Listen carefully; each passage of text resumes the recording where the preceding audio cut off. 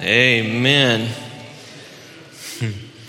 Man, what a mighty God we serve.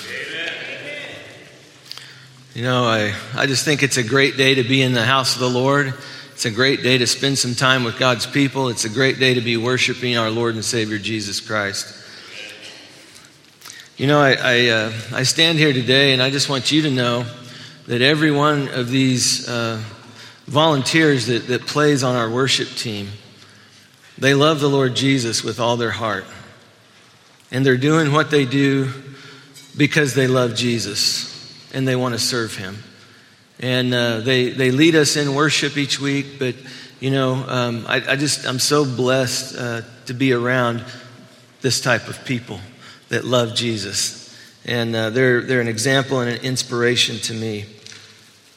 We're going to be in 1 Thessalonians chapter 4 this morning. And let me ask you first, are you all ready for some truth? Amen. We've got to have truth, don't we? We've got to have some truth. And I want to encourage you this morning. I want this to be an encouragement to you. We're going to be in chapter 4, and I'm going to read 13 through 18 in just a moment. Chapter 4. But you know, if you've lived any length of time on this earth, you've probably had to bury someone that you love. Someone close to you has passed away, and you know, you've felt the sting of regret. You've felt the sorrow of unfinished business. You've felt the paralyzing confusion that goes with it. And I want to say the emptiness of loss. Because that separation is very real. And you've probably also found your mind flooded with questions about life beyond the grave, what happens next. But I want you to know this, that hope comes from knowing the truth. Hope comes from knowing the truth. In 1 Thessalonians 4, we read the words of the Apostle Paul as he addresses some of those concerns, some of the concerns that he has to the church at Thessalonica. That's why this is called 1 Thessalonians. Since this was one of the very first letters that the Apostle Paul wrote to the churches, probably around 52, 53 in the Common Era, what we have is it follows that you have this first generation of Christians who are beginning to die. Okay? They saw the Lord Jesus, they followed Him, and now some of them are beginning to pass away, and these followers believed that Jesus would return in their lifetime. And as so, they had questions. Did death mean that those who died would miss the second coming of Christ? That they would just miss out on that? Would it mean that these people would miss all the glory that goes with that? Of when Jesus returns? And so this text, it answers some of those questions. And, you know, this passage is one of the most popular second coming passages in the Bible, and it gives us a great picture of that day. And you know, I want to say this though, that the text really isn't trying to teach us about the second coming as much as it is trying to teach us and help us to understand that the reason for our hope, what that reason is, and also to encourage us in that hope in the face of us aging and dying. When we think about that. So let's read in 1 Thessalonians chapter 4. I want to begin in verse 13, and then we're going to read down through verse 18. And God's word says this. It says, "But we do not want you to be uninformed, brethren, about those who are asleep, so that you will not grieve as do the rest who have no hope. For if we believe that Jesus died and rose again, even so, God will bring with him those who have fallen asleep in him, in Jesus. For this we say to you by word of the Lord, that we who are alive and remain until the coming of the Lord will not precede those who have fallen asleep. For the Lord himself will descend from heaven with a shout, with the voice of the archangel, and with the trumpet of God, and the dead in Christ will rise first. Then we who are alive and remain will be caught up together with them in the clouds to meet the Lord in the air, so we shall always be with the Lord. Therefore, comfort one another with these words. Loving Father, I thank you for this time, and I thank you for your word. And I pray, Father, that even now, that as we give attention to your word, Father, that you would open our hearts and minds. Holy Spirit, these are your words. So I pray, Holy Spirit, that you would guide us in all truth, that you would convict us, and that you would lead us to where you want us to be. Father, thank you so much for all that you do for us every single day. Lord Jesus, thank you for your sacrifice on the cross. And Holy Spirit, thank you for indwelling us. We love you, and it's in Jesus' name we pray. Amen. You know, Paul contrasts two kinds of people here. Those who grieve and those who grieve without hope. There's those who have hope and those who don't. But notice both of them grieve. They both are grieving, and there's nothing wrong with being sad about someone dying, about someone passing away. It is a normal, it is a natural, it is a perfectly appropriate response to loss, is to grieve. And there's never a reason to be embarrassed by tears or wishing to have someone back who has died. And you know, Paul refers to believers who die as those who sleep. He says some of those have gone and they've fallen asleep. And because of this, some people have developed a doctrine called soul sleep. And they believe that when we die, we go into a state of something like suspended animation, where we're just there, but we're not there kind of thing. And we wait there in an unconscious state until the return of Christ. And at that time, we awaken and we're raised from the dead. But I don't believe at all that that's what the Bible teaches. And I'm going to tell you why. In 2 Corinthians chapter 5, verse 8, Paul talked about being absent from the body and at home with the Lord. He sees a distinction between the body that is buried in the ground and the soul that inhabited that body. In Philippians 1, Paul was faced with his possible execution and the struggle of whether it would be better to die and to be with Jesus, or to remain alive and labor here for the Lord on the earth. And he said clearly, the better of the two is to go and be with the Lord. Also in the book of Revelation, chapter 6, we read about the souls of the martyrs who cry out to the Lord during the time of tribulation. And it seems evident that when we die and our body is buried, but our soul, who we really are, lives on. Think of it this way. When you physically go to sleep, your body rests, but your mind continues to run. Continues to be very active. You know, you think about it. You dream. I dream. Sometimes dreams can be so weird. You know, you hear things. You know, even in your dream, you might hear your alarm clock. You might hear your wife talking. You might hear your boss talking. But sometimes you hear things in your dreams. And it's crazy because you continue to hash over the problems of the day and even as you sleep.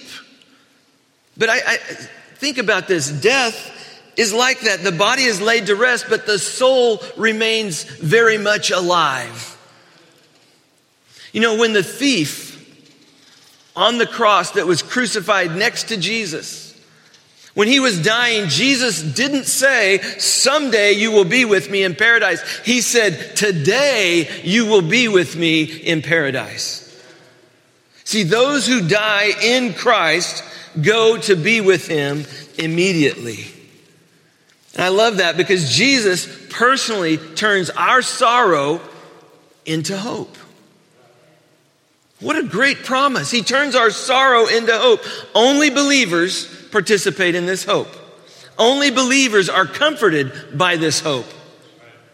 See, there will be some who will say, well, this is kind of wishful thinking. But the Apostle Paul says that our confidence in these things comes from the death and the resurrection of Jesus Christ. Our hope comes from that. And because Christ died, my sin, your sin, is paid for. We are forgiven. Because Christ was raised, we know that there is life beyond the grave. He did it. He accomplished it. So we know that it's possible. He did that for us. Jesus said this. He said, he who believes in me will live even though he dies. See, our confidence in heaven is based on the strong and reliable testimony of Jesus Christ. But listen, the Bible does not teach that everyone goes to heaven. The Bible does not teach that. Verse 14 says this. It says, for if we believe. Don't run past those three words. It says, if we believe. If we believe that Jesus died and rose again, even so, God will bring with him those who have fallen asleep in Jesus. My point is this, that these promises are only for believers. These promises are only for believers. They are only for Christians. I know that what I said is it's politically incorrect, excuse me. But I'm going to tell you this, it doesn't matter. Because it's what Jesus taught. In John 14:6, he said, I am the way, the truth, and the life, and no one comes to the Father except through me. That's pretty exclusive. And while other religions of the world don't like that, understand that's what Jesus said. If you follow Jesus, that's what he said. And folks, Jesus loves us personally. Jesus personally turns death into victory. You know, we've all felt that sting. We've all lost someone that we loved, a close one, somebody that's very close and dear to us. But, you know, God's pattern is always death before life. I mean, in John 12, verse 24, this is what Jesus said. He said, truly, truly, I say to you, unless a grain of wheat falls into the earth and dies, it remains alone. But if it dies, it bears much fruit. So we follow the same pattern. We have to die in order to be saved. We have to die to self in order to serve. Because given to our own devices, we would never serve the Lord Jesus. We would never follow him. We would never acknowledge God as the creator of the universe. But the point is because of what Jesus Christ did in my life and in yours, and we die to self, we're raised to walk in a new life, then this new life is facing toward God and is wanting to please God rather than go my own way. See, we're selfish beings at heart. In the very deep down part of us, we don't have to teach that. You don't have to teach your toddler to be selfish. That's my toy, and they take it. You know it and I know it.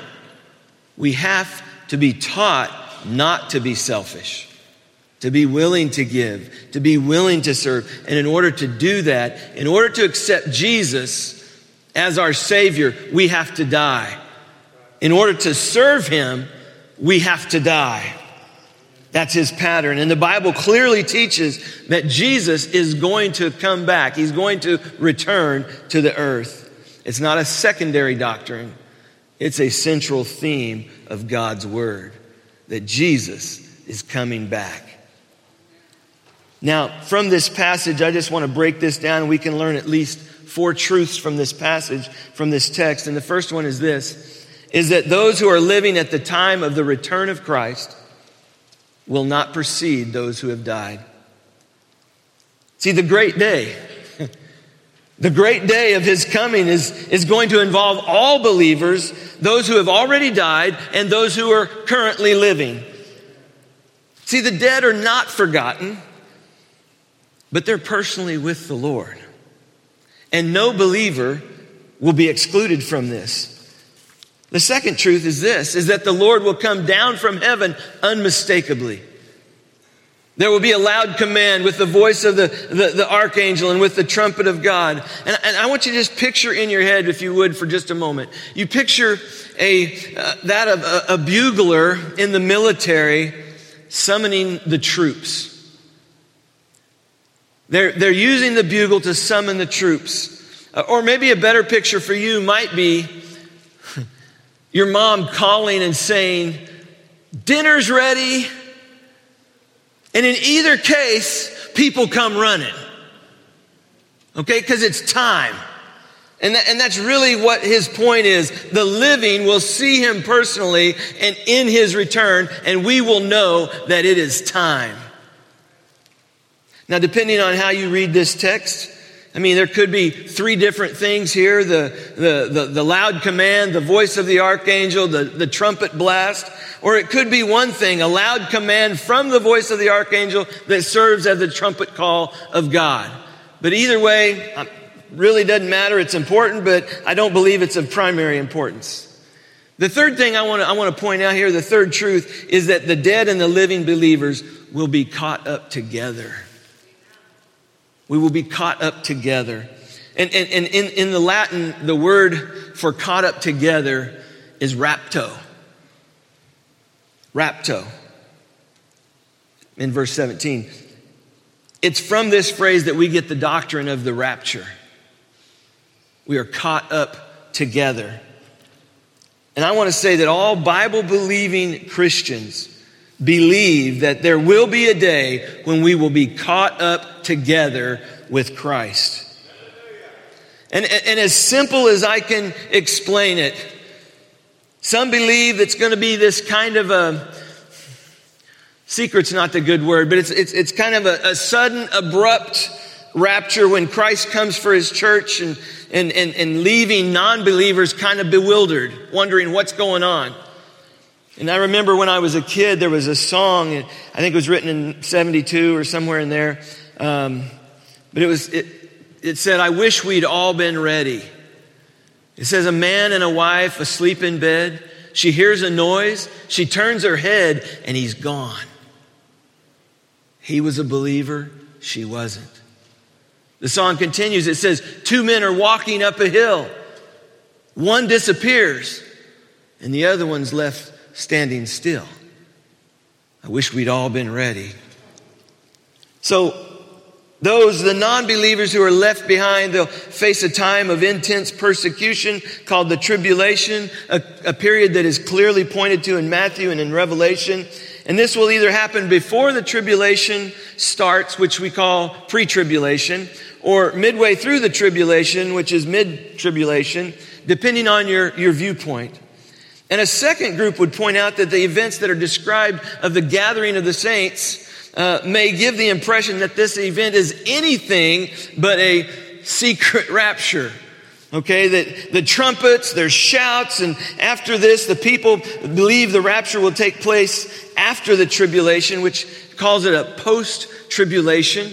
And I'm not even getting into the 1,000-year reign and all of that. But it will be concurrent with the second coming of Christ. And they believe that the saints will be caught up as part of a massive welcoming party for the coming king. And while I realize that I'm oversimplifying this and painting with a very broad brush here, folks have all kinds of varying views and more subtle nuances as well in that. And what I've found, though, is this, is that people can get pretty dogmatic about which view of the rapture they hold. And personally, I believe that it's foolish to act that way. The most important thing to keep in mind is that when we die as believers, we are caught up with Christ and we live beyond the grave. I mean, that's what he's saying. It's not meant for all of this debate. It's meant to encourage us and to comfort us so that we can know that we will be caught up together and we will live beyond the grave. See, I encourage you to examine the evidence and draw your own conclusions. And I will say that on this issue, I'm less concerned about being dogmatic and more concerned about being open to the truth. Amen. So back to our text, okay? The fourth truth that I want to lay on you today from God's word is the most important of these words right here in this text. Verse 17 says, "So we shall always be with the Lord." We shall always be with the Lord. Folks, this is the great prize. This is the ultimate. This is what we long for. This is what we desire, because we will not only be with Christ, we will be with our loved ones who died in Christ. We will be with them again. We will be able to see our relatives, our friends, our family. I mean, so we will always be with the Lord. I mean, what a day that's going to be when my Jesus I see. Oh man, talk about a reunion day. Talk about a day when you're just filled with so much joy. You know, when you just can't even contain it anymore. Because we will no longer feel alone. We will no longer feel like our prayers bounce off of the ceiling. We'll never be afraid. We'll never feel lost. We will be with the Lord. I mean, folks, all believers are going to be at that party. Because it's the marriage supper. We might have some good food here. We might have some good food here today. But what I'm saying is, that's going to be something. That's going to be awesome. You know, these things should encourage us, and think about it this way. You know, when we're headed someplace, on vacation maybe, or you've never been, and you find yourself kind of preoccupied with road signs and exit numbers and landmarks, you know, I constantly take what my sweet wife Tracy patiently and lovingly says. I take these delightful long cuts. You know, it's not I know a shortcut or anything like that. She calls them delightful long cuts, and you know, I'm kind of famous for that. But you know, we found ourselves in on vacation. We went to St. Thomas, and I didn't know they drove on the left-hand side of the road there. Okay. So we get off the plane, we rent this car, and it's like right out of the chute, I'm trying to figure this out, okay? I've never been here before. I don't know where I'm at. I'm looking at these exit signs. I'm looking at the road numbers. I'm just trying to I'm processing, like hyper processing, okay? I'm also looking at my GPS going, oh man, trying to stay on the left-hand side of the road. Very confusing. Well, when we got there, it's like I didn't get a chance to look at any of the scenery. You know, I'm focused on getting us where we're supposed to go. And my point is this, is, you know, if you, on the other hand, you've been traveling someplace and you know the way, you start to take in the sights as you're passing by, and you look around and you see all of the beauty and all the other things, and you can enjoy that, the changes in the terrain. You see the people, you know. And Paul wants us to understand that if we know where we are going when we die, then we should find courage for life here and now. We don't need to be consumed with that. What we need to be consumed with is what's going on here, what's going on now, because we know where we're going. Okay, and I love that, because if we understand that death is not the end of the story, but it's maybe a turn in the road to our ultimate destination, then death loses its bite. It loses its sting. See, if we truly understand that one day Christ will return, we could spend less time trying not to die and more time actually living. See, I believe that's Paul's purpose in this. Because, man, we're all about self-preservation. But if we know, you know what? If I live today, it's gain for Christ. If I die today, it's gain for me. And I love that because, you know, it really puts things into perspective. And the critical question, though, is this. Are you one who is in Jesus Christ, or are you living apart from Him? Because that's what this passage says. I don't want you to be uninformed, for if we believe, those who have fallen asleep in Jesus. You know, maybe you're not sure. Maybe you're here this morning and you're not sure. Let me try to help you. Have you ever recognized, have you ever admitted that you are a sinful person? See, we don't like that. We don't like people knowing that we've sinned. We don't like people knowing that we have sinned in some way. And we try to cover it up, and we try to say that we don't have any sin or whatever.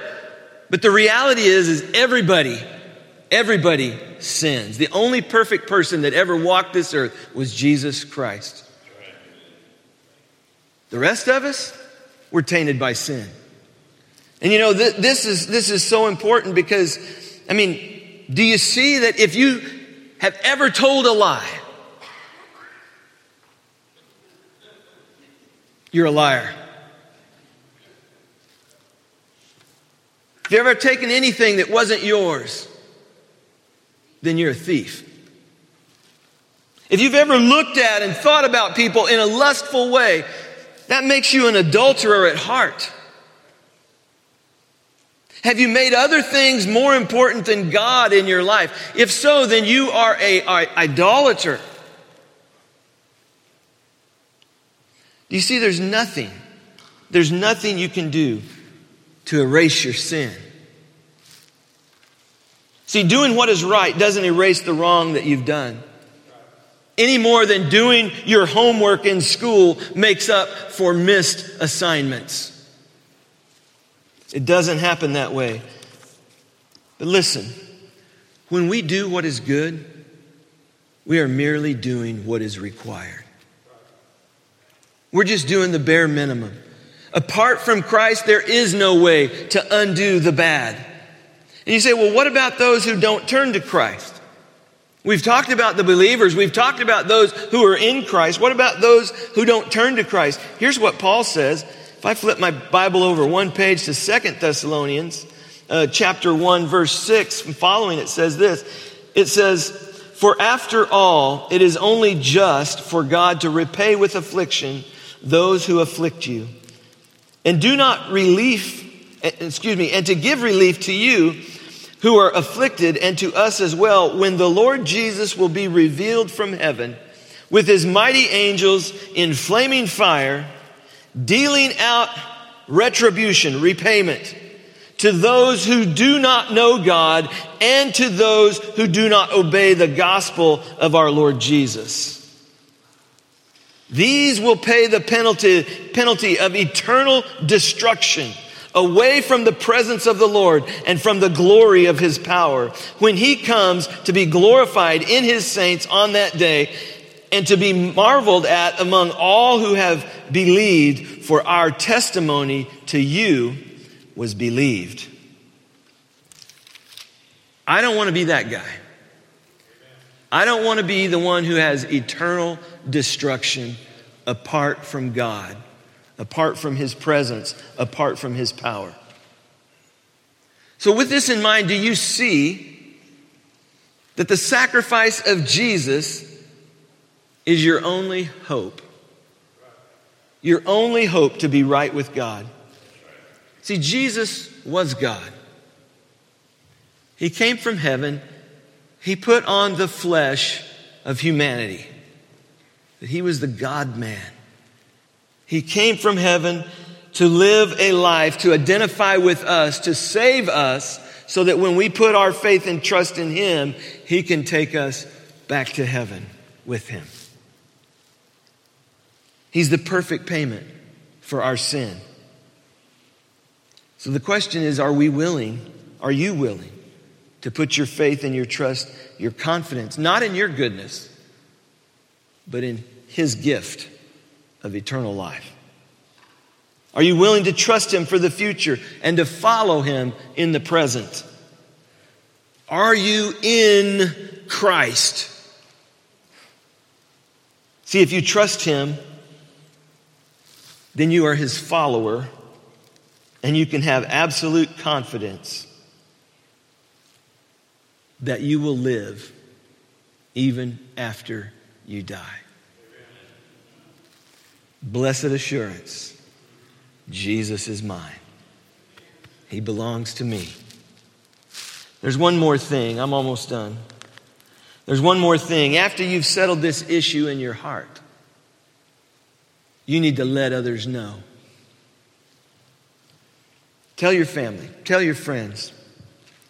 Let them know that you're not afraid of death because you have put your faith in Jesus Christ. See, my father-in-law's brother-in-law, twice removed, no. They always say that. I'm not really sure what that means, but my father-in-law's brother-in-law, he had cancer, and he was dying. And he was really a great man. He was a mentor of mine. I looked up to him. He was an outdoorsman who could fix anything. And man, he was just so on top of it, you know. And he was really a man's man. And Uncle Don evidently believed that his faith was very personal. And he didn't talk about it much. And the family knew that he was dying, but they weren't sure of his relationship with Jesus Christ. And we were talking about it, and I told him, I said, well, if you get me in a room alone with him, I will ask him. You know, at a family reunion, that's the last thing that you want to put in front of everybody, okay? I mean, and I didn't want to embarrass him in some way. And so I just said, if you get me alone with him, I'll ask him. And so in talking with him, I explained God's plan of salvation to him. How God sent Jesus to earth, and Jesus lived a sinless life. He died and He rose again. And if we put our faith and trust in Him, He will save us, He will forgive us of our sins, and we will be with God for all eternity. And I asked him, I said, is that anything that you've ever done? And he told me straight out, he said that he had trusted and accepted Christ as his Savior into his heart many years ago. And I said, so you know without a shadow of any doubt that if you died right now, that you would go to be with the Lord? And he said, yes, absolutely, I will. So I asked him another question. I said, don't you think that your family would like to know that?